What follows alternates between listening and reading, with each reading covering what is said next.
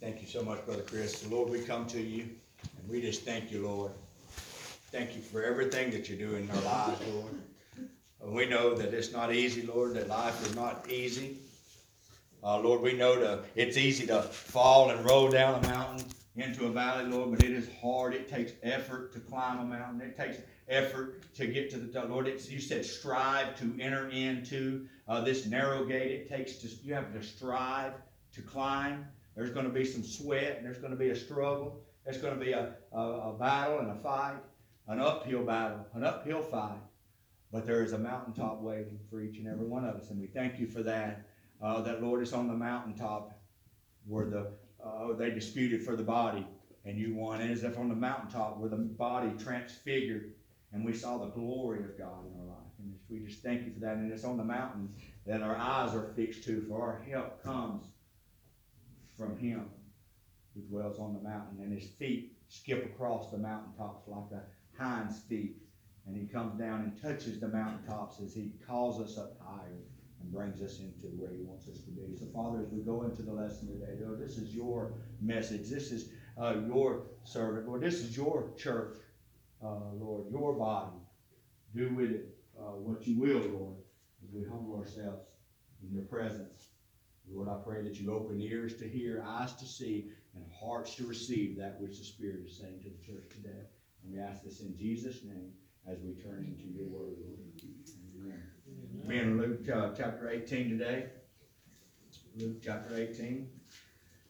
We'll talk about one thing today, matter of fact. This is between you and God. This is between you and God. Whatever's going on in your life today, it's between you and God. It may have to do with other people. Other people may have caused it. Other people may have contributed. But ultimately, the struggle, the resistance, whatever you're going through, it's between you and God. We're going to talk about that today. This is between you and God. And you know what? God would never hide anything from you that He wanted you to have. God would never keep something a secret from you that He wanted you to know. He would never intentionally bring you somewhere He didn't mean for you to be. He would never intentionally do anything that He didn't feel that was part of the purpose, plan, or process that you would need in your life to better you, to make you to become who that He has all planned for you since the foundation of the world. For I know the plans and the thoughts that I have for you to give you an expected end. He has plans and thoughts for you to give you an end that has hope in it, that has an eternal life. I come that none should perish, but all should have eternal life. And He would never hide these things from you. He would never keep these things from you. This is between Him and you and Him. He would never do that. And as we look in Luke chapter 18, starting with verse 9, the Bible says that He spoke a parable, and He spoke this parable unto certain which trusted in themselves, that they were righteous and despised others. Two men went into the temple to pray, the one a Pharisee and the other a publican, the Pharisee or a tax collector. The Pharisee stood and prayed this with himself: God, I thank you that I am not as other men, that I'm not an extortioner, I'm not unjust, I'm not an adulterer, and I'm even not like this publican over here. I thank you, Lord, that I'm not that way. For I fast twice a week. I give thanks and tithes, or I give tithes to all that I possess.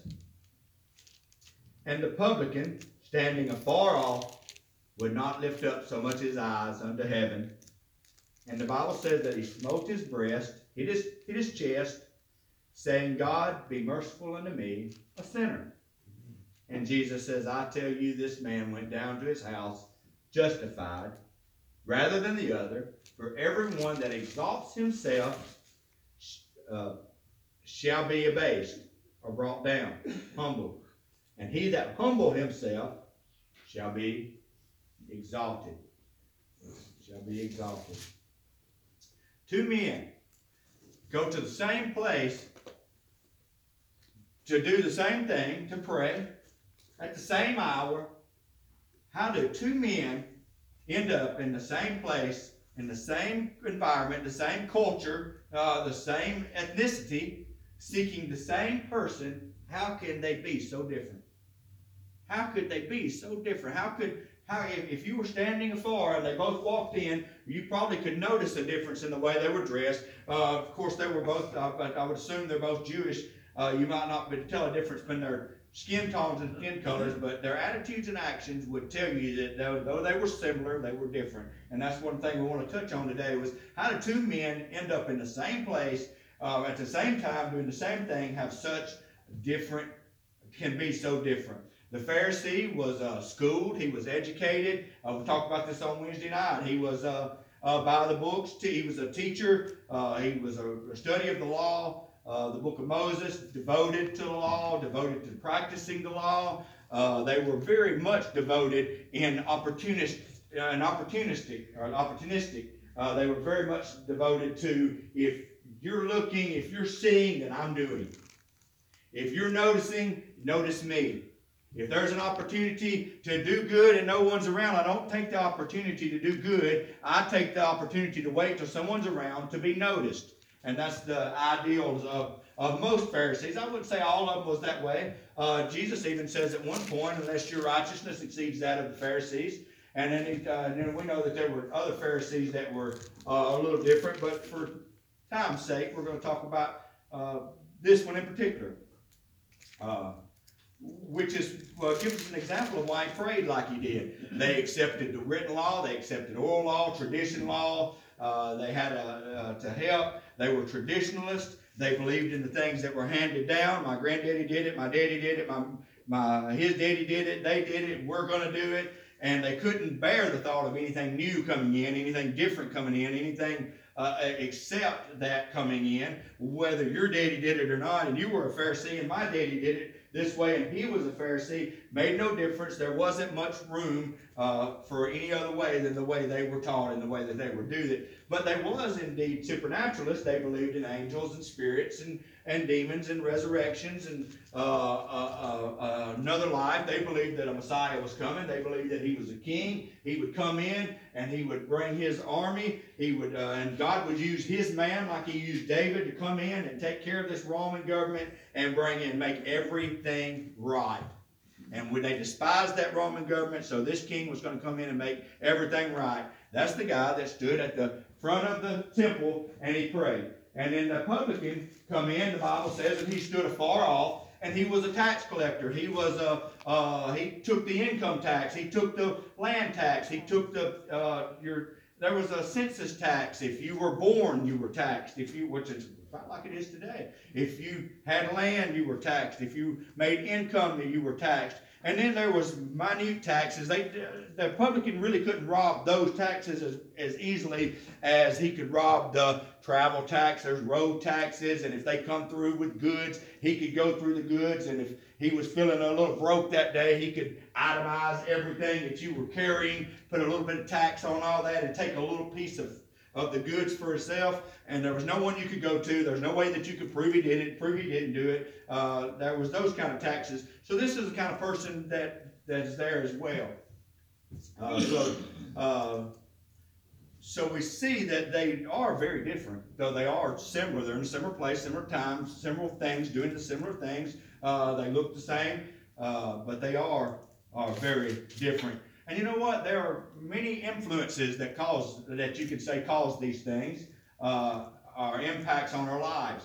How did they get so different from one another? Well, you could say, well, it's the parents. The parents, they're raising. One was the Pharisee. He was sent to different schools, the elite schooling, the elite class, the best and the brightest. And Paul says he was that way, that he was in the best schools and the best and the brightest. So you could say that because his parents sent him to the best schools is why he turned out so godly. And then you got, well, this guy, he did the same thing. If his parents took out taxes, he taught him accounting, he taught him numbers, he taught him how to do all these things as well, how to grow up in all this, and he might have taught him how to be so righteous, and he might have taught him how to rob people. I don't really know. I'm just speculating on the influence that a parent can have on a child and in their child's life as they grow up. One studying scriptures, the other one studying people. One's living a life of devotion, one's living in the law, and one's living a life of devotion in himself. Can't really tell the difference which one it is at this point, but One studying, one stealing. But both have a knowledge to do one thing. It says to go to the temple at the time of prayer and pray. It says they both have that understanding. His dad taught him that, and obviously either his dad or his convictions taught him to go as well. So both had a knowledge to go to the temple. So raising has a lot to do with it. Raising has a lot to do with it. But let's face it, it's your obligation or your gift as a parent to raise your children. It is a gift as a parent. God, these children are gifts to us. They are a gift, and it's an honor and an obligation to raise our parents. And sadly, a lot of kids are not getting raised by their parents. And gratefully and thankfully, a lot of kids are getting raised by the parents. And the Bible says that we are to train them up in the way that they should go, and when they're older, they shall not depart. It is a promise that they will go. It's not a guarantee that they will go that way. It's a promise that they will not depart and they will come back. It is a guarantee. Well, I'll just highlight it. It's not a guarantee that they will go that way, the way that you want them to go. But it guarantees them an opportunity to go where He wants them to go. It does say when they're older that they will not leave it. It's an opportunity. We're doing all that we can do to make sure that they don't go where I want him to go. I need him to go where He wants him to go. Because what I have for him and what He has for him are probably not the same thing. And what I know that might change his life and what he knows that will make a definite change in his life, I might change his life, I can definitely change his life, are two different things. So we dedicate our children to the Lord, and we say, Lord, we're going to live a life. I didn't dedicate him to the Lord. I dedicated and consecrated myself to live a life that will be well-pleasing to Him until he reaches the age to where he gives his life to the Lord. And I dedicate him to the Lord. It's like Hannah said, Lord, if you'll give me a child, I'll bring you back a son. And that's the way we did. Lord, if you'll give us this child, we will bring you back a son.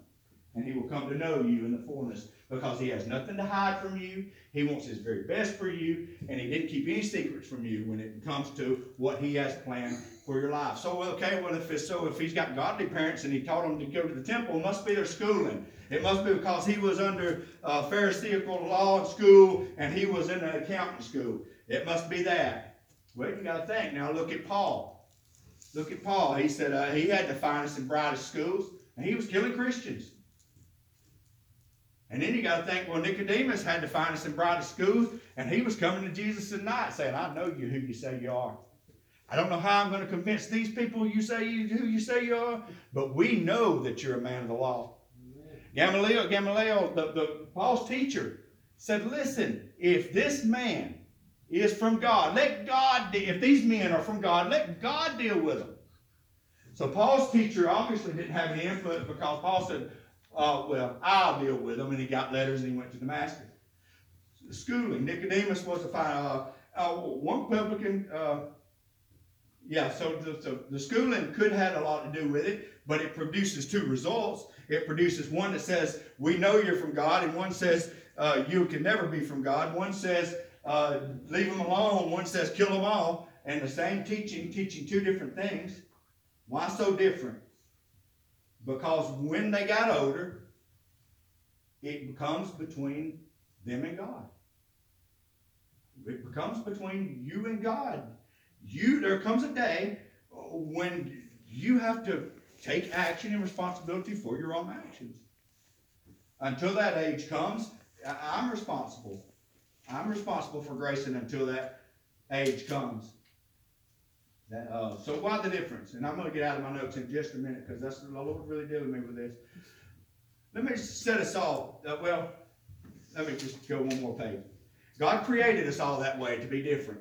He created us in different ways. He created us in His image and His likeness, and each and every one of us He created that way. Now He created them male and female. Now I understand that is under debate in the world today, but in the church it is no debate there, no question there. He created one male and one female, and He did this to help the plan He has for your life. He created you in His likeness so that you could come to know Him in His fullness. And He created you male and female, two genders. This I don't know what that says. This he did, he did to fulfill the purpose and call in your life. He created you a male or a female, not because he's mad at you, not because one's over the other better than the other, one to help lead and one to help. This he did to get you through where he wants you to go. Fearfully and wonderfully made. He made us all different. He made us all unique. He made us all fearfully, and he made us all differently to give us a purpose and a plan for our lives. And he has a process as well that comes in the mix. He has a plan, a purpose, and then there's a process. There's a plan, a purpose, and your process. Your parents, before you came of age, was obligated or gifted to raise you up in the way that you should go. Your personality, your ability, your character, your talents help you fulfill God's plan for your life. These were non-negotiable. These are things that he placed in you when he formed you in your mother's belly. He formed these things in you so you could be who you wanted to be. Your race, if you're white, black, Asian, whatever, does not hinder his plan for your life. It is his plan for your life. Your gender does not hinder, well, if I was a man, or it does not hinder your plan, his plan for your life. It helps his plan for your life. Now, your schooling and college and whatever you do, when you become of the age of accountability and you get out in this wild, crazy world, it can either help or hinder the plan that God has for your life. It does. So what happens? What impact has the most influence on that? Parents, schooling, race, gender, world, church. What impact has the greatest influence on what we become in our life? Well, I'm going to tell you the greatest impact, and this set me free, and it'll set you free too today. The greatest impact that causes you to look at your child and say, how in the world could you not see that? How could you not get here? How could you not do? It made me look in the mirror and say, good Lord, Jeff, how in the world did you not see through this? How did you find out? The greatest impact in my life was not my mama ringing in my ear and the schooling and ringing in my ear and my gender or race ringing. The greatest impact that I really finally figured out that was causing all this drama and all this mess in my life is because I was born here, I was born this way, I was born this color, but I was also born this way. That there was a man that had two vessels. He had two vessels. And he created and formed these vessels. And you know what happened? These vessels fell. These vessels fell. And they broke. And they broke. All have fallen and were broken. That's the impact. That's the impact that impacts us the most. That's the impact that has the most impact on us. Let me read this to you. Romans 5. I'll get there in just a minute. Romans 5. That's the one that hindered you the most. Romans 5:12-14 says this.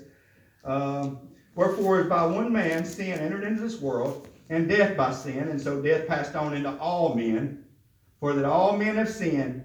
For unto the law sin was the whole, but sin was not imputed when there was no law. When there was no law, you didn't know you had any sin. Nevertheless, death reigned from Adam up to Moses and beyond, and even over unto them that had no sin, after the similitude of Adam's transgressions, who is the figure of him that was come. What is he saying there? That by Adam's sin, whether you had anything to do with it or not, when you was born into this world, though you were born with a plan and purpose on your life and in the image and likeness of what God wanted you to create and what he had in mind for you, you were born broken. You were born cracked. You were born. And you know what happens? What happens is one was broken. And you know what? It becomes like a weapon. It can be used as, one says, well, now I'm a weapon. I can be used as a weapon. And the other one says, I'm crushed. I'm crushed. I don't know what to do. I'm crushed. I don't know what to do. And this one's just here for now. I don't know what he does yet. And he says, I'm crushed. I'm crushed. But you know what? Glory to God and praise be unto God that this did not hinder his plan for you. This did not stop his plan from you. He knew this was happening from the foundation of the world. When he created you, he knew that this had already happened.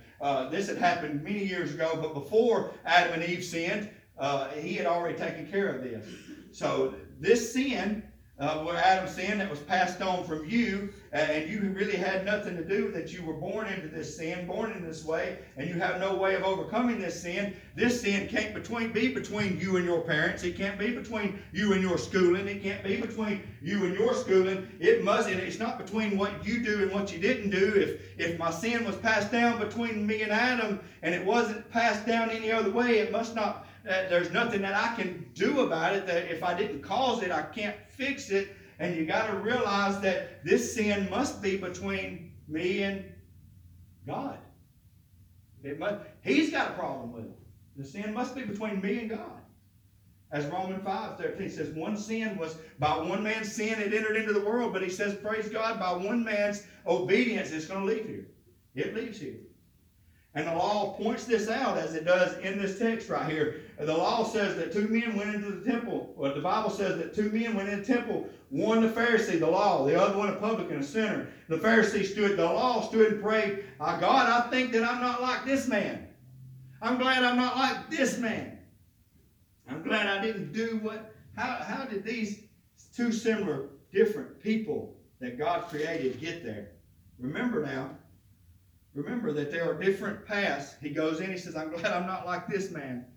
He stands afar off.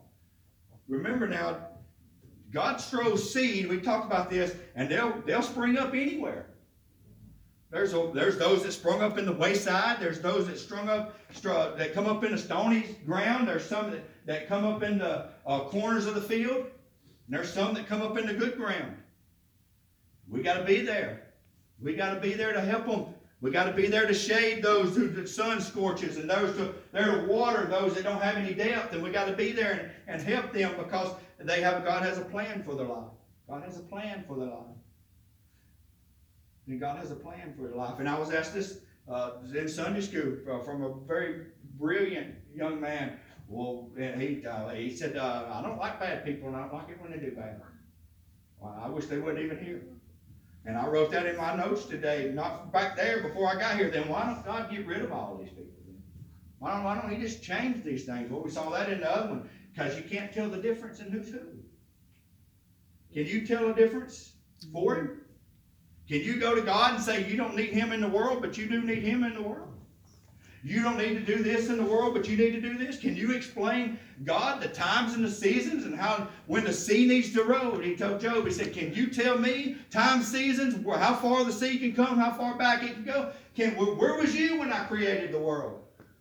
Where was you to show? Who are you to show me the Pharisee and the publican and the difference therein? Who are you? Doesn't change the fact that he was going to sort it out at the harvest. Doesn't change that fact. You've got to look at their lives. Job says, what can I tell you, Lord, that you don't already know? What can I tell you, Lord, that you don't already know? So it's better for me to keep my mouth shut. And God says, oh, wait a minute, gird yourself up like a man, son. He was bold a while ago. Job says it's better for me just to keep my mouth shut. Just to keep my mouth. The difference. God's placed and planted.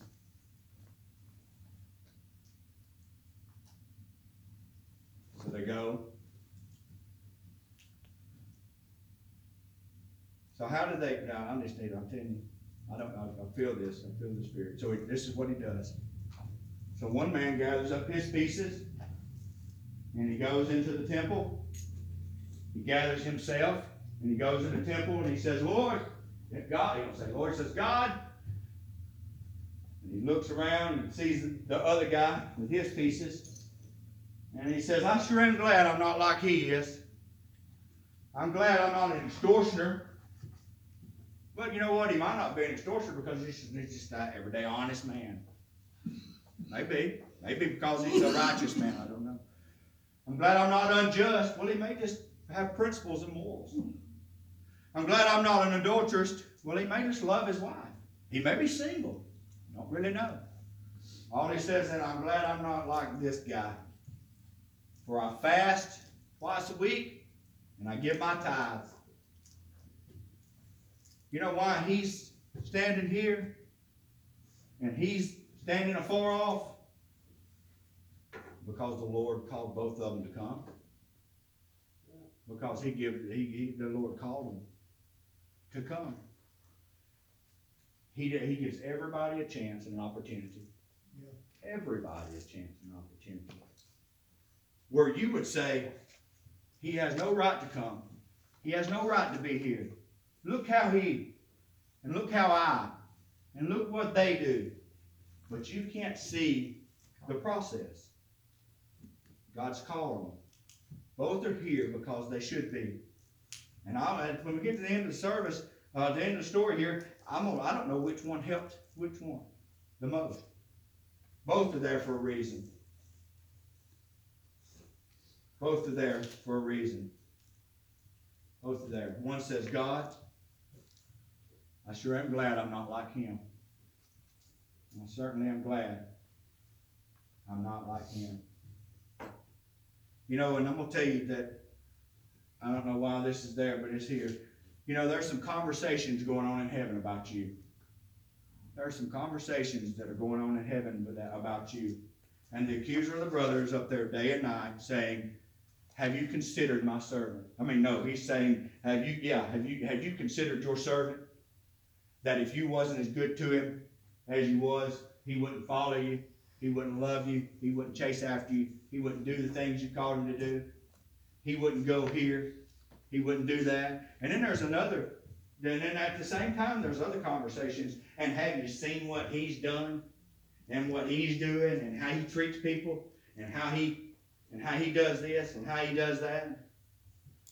And the Lord says, in Job's case, we know the story, he says, well, you go and do whatever you want to do, but don't touch him. You go and do whatever you want to do and don't touch him. And he does all that to his family and to his livestock and to his wealth and to his body.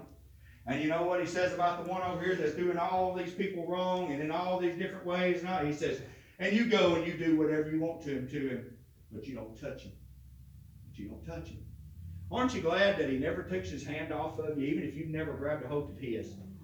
Because if the Lord ever took his hand off of you in this life, the enemy would take you out. He would kill you. He would take you out. It is his mission to take you out, to see who he can. So he comes as a roaring lion to kill, to steal, kill, and destroy. He would kill you. So the enemy, the enemy is stayed back by the hand of God and his arms around you. Conversation. And you know where this conversation's heard? It's not heard right here. It's not heard in your ears. It's not heard in your head. It's heard in your heart. The conversation of heaven is heard in your heart. Job says, I know in my heart. I don't know. And he's got the crowd around him. He says, I don't know what's going on. And I don't know if I've sinned or not. And I don't know. I know I'm not going to cuss God and die. I don't know what's going on. But I know in whom I believe, as Paul would say, but Job said it first. He said, I know that my ears hadn't heard, but my eyes have seen my Redeemer, and he liveth. Yes. And he liveth. No matter what's going on, I know that there's a means to an end. And I'm not giving up on that.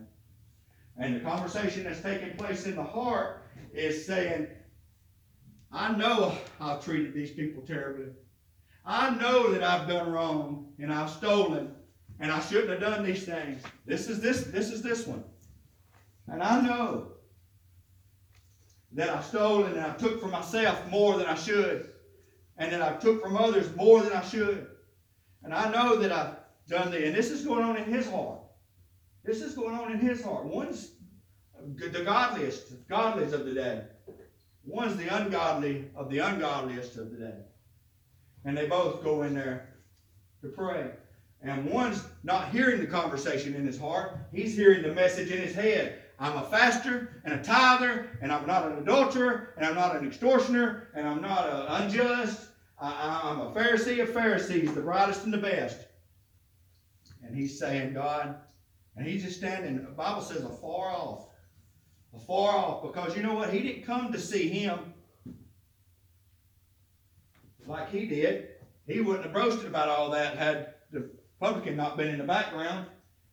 But the publican says, I didn't come to see the Pharisee, I come to see you. I come to see you.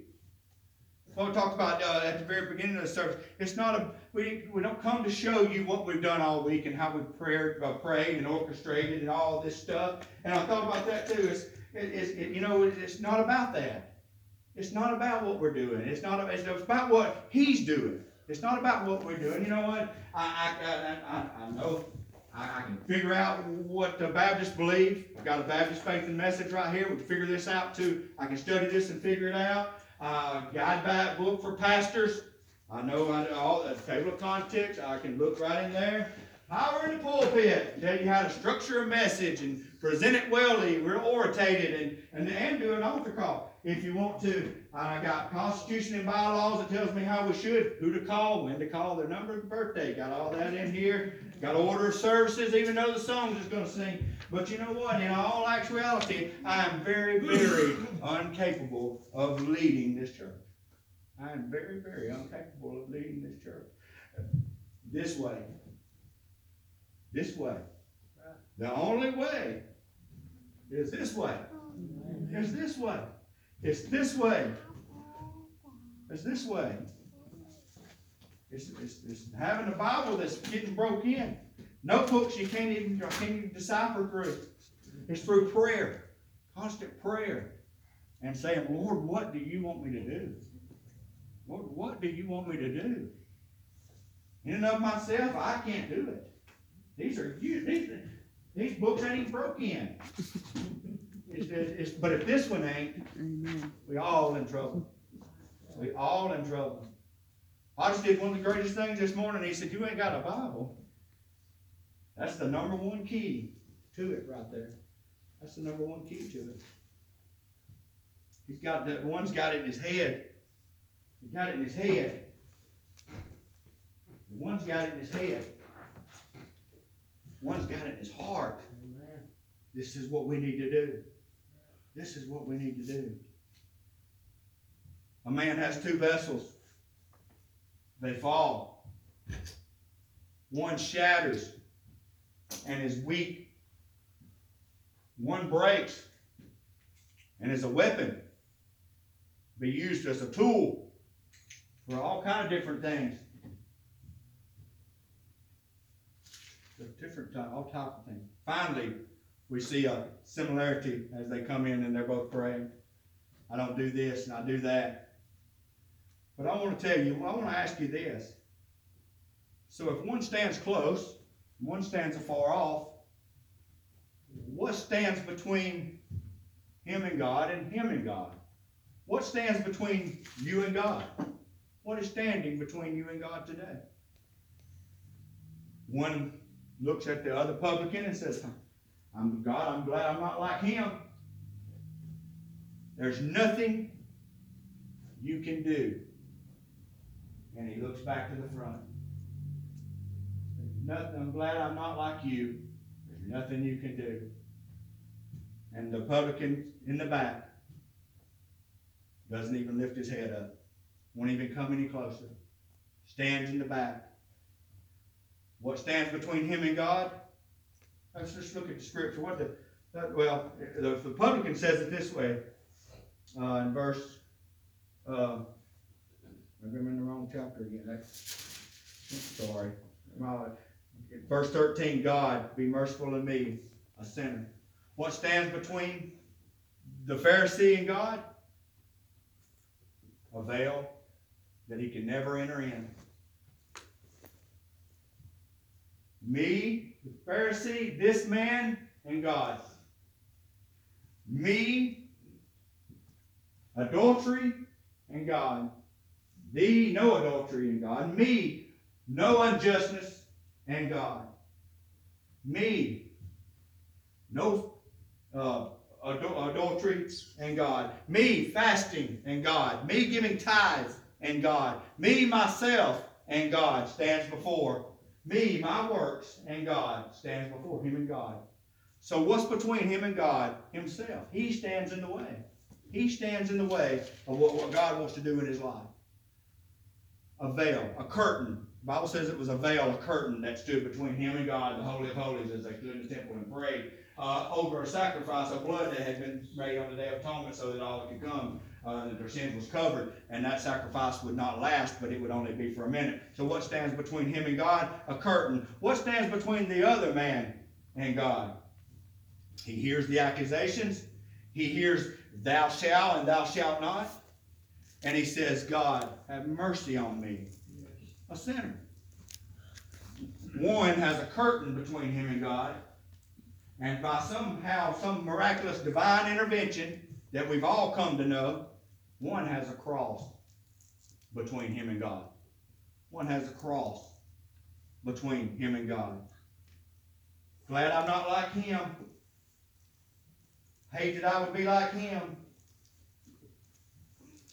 And the guy in the back begins to, you can hear it, starts to pound him. One's hollering, I'm glad I'm not like you. You'll never come. You'll never be where I'm at. You can hear him in the back. He's beating his chest.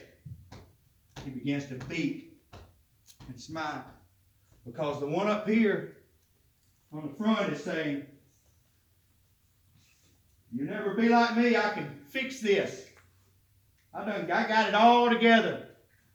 I got it all figured out. I've read the manuals. I've studied the manuals. I can do this and I can do that. I got it all figured out. And the guy in the back, he's beating. He's beating and he says, God, my chest is going to be red. It's God, have mercy on me, a sinner. What is it? What is he doing? He's hearing something. He's beating himself. He's breaking himself. He says, I must decrease so that he must increase. I must become nothing. And he gets a revelation that is uncanny. He's this right here. You know what he's doing? He's doing this.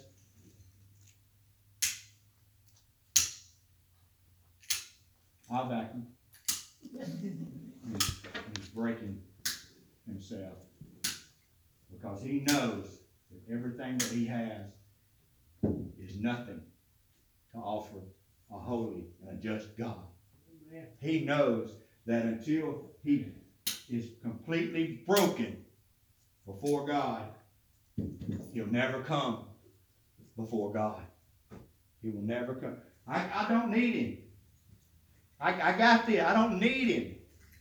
And he's back there just breaking, decreasing, so that he must increase. Humble yourself under God's mighty hand. We must remember that though the impact of the fall is great, the greatest impact is the one that the rock, my foundation has. The rock of my foundation, the stone, the rock of ages has on our life. That's the one that matters. That's the one that this should stand between you and God. This should stand between you and God. And he shatters his vessel. And he offers his vessel. This is the rock. Matthew 21:44 says it this way.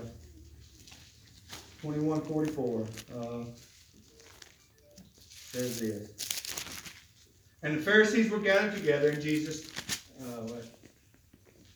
44 through 44. And, let's start with 41. They said unto him, he will miserably destroy those wicked men and let out his vineyard and husband. And he talks about the vineyard. Jesus said unto him, did you not never read the scriptures? The stone which the builder rejected is the same that become the head. And the corner, the cornerstone was placed last. And become the head of the corner. And the Lord's doing is marvelous in our eyes. That the Lord's doing is marvelous in our eyes. Therefore I say unto you, the kingdom of God shall be taken from you and given to a nation, bringing forth the fruits thereof. And whosoever shall fall on this stone shall be broken. But whomsoever this stone falls on will be crushed. Daniel speaks of a stone that's coming that's going to crush everything. There's a day coming that's too late. There is a stone that's coming that's going to crush everything. The one who falls on the stone and gets broken and says, God, the only thing standing between me and you is you. your mercy, your blood, the blood of the cross, the blood of Jesus, then He wants to restore and make whole. That's what He wants to do. He's not going to patch you up. He's not going to glue you back together. He is going to make all things new in your life. There's going to be mountaintops. There's going to be valleys. There's going to be some moments that used to shatter you that don't shatter you no more. There's going to be some moments that should shatter you that don't shatter you. But as long as you do this right here, you're going to stay broken. You're going to stay confused. You're going to stay in a place to where you say, I wish that I was. I'm glad I'm not. I'm glad I'm not. And your religion is going to haunt you more than it's going to help you. Relationship will help. Religion will haunt you. It will haunt you. It will haunt you. So, in closing, as we stand, I just feel this seriousness this week in church or in my studies or in my gifts or callings or in this body. That this is not a game. This is not a game. This is the most serious decision that you'll ever make in your life. It's the most serious decision. It's one of the greatest decisions. One of the greatest commitments that I've ever given was not to my parents. It wasn't to Amanda. It wasn't to Grayson. It was not to this congregation. Though these are great commitments that I have. It was to the Lord. To realize that, Lord, I'll do whatever you call me to do. I'll do whatever. And the things that should have shattered me don't shatter me anymore.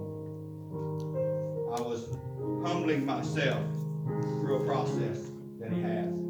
Committing my life to Him. God is not offering you a job. He's offering you a life. That's what He wants. This is not a job. We don't have a job. This is not a job. This is a way of life for us. This is a way of life for us. And don't stand in His way any longer. Saying you got it all figured out. No matter what it is. God has offered gifts. God's gift, His Son. His Son's gift. We talked about these evangelists, apostles, prophets, pastors, and teachers, and the Holy Spirit's gifts coming in. And we don't offer you a membership here. We offer you a chance of ministry here. We offer you a chance to use your gifts and callings as we come in beside you, before you, and behind you, praying, studying, loving, and lifting you up to do what God's called you to do. As a ministry, as an opportunity to grow in the knowledge and the grace of the Lord Jesus Christ. And I pray that nothing stands in your way.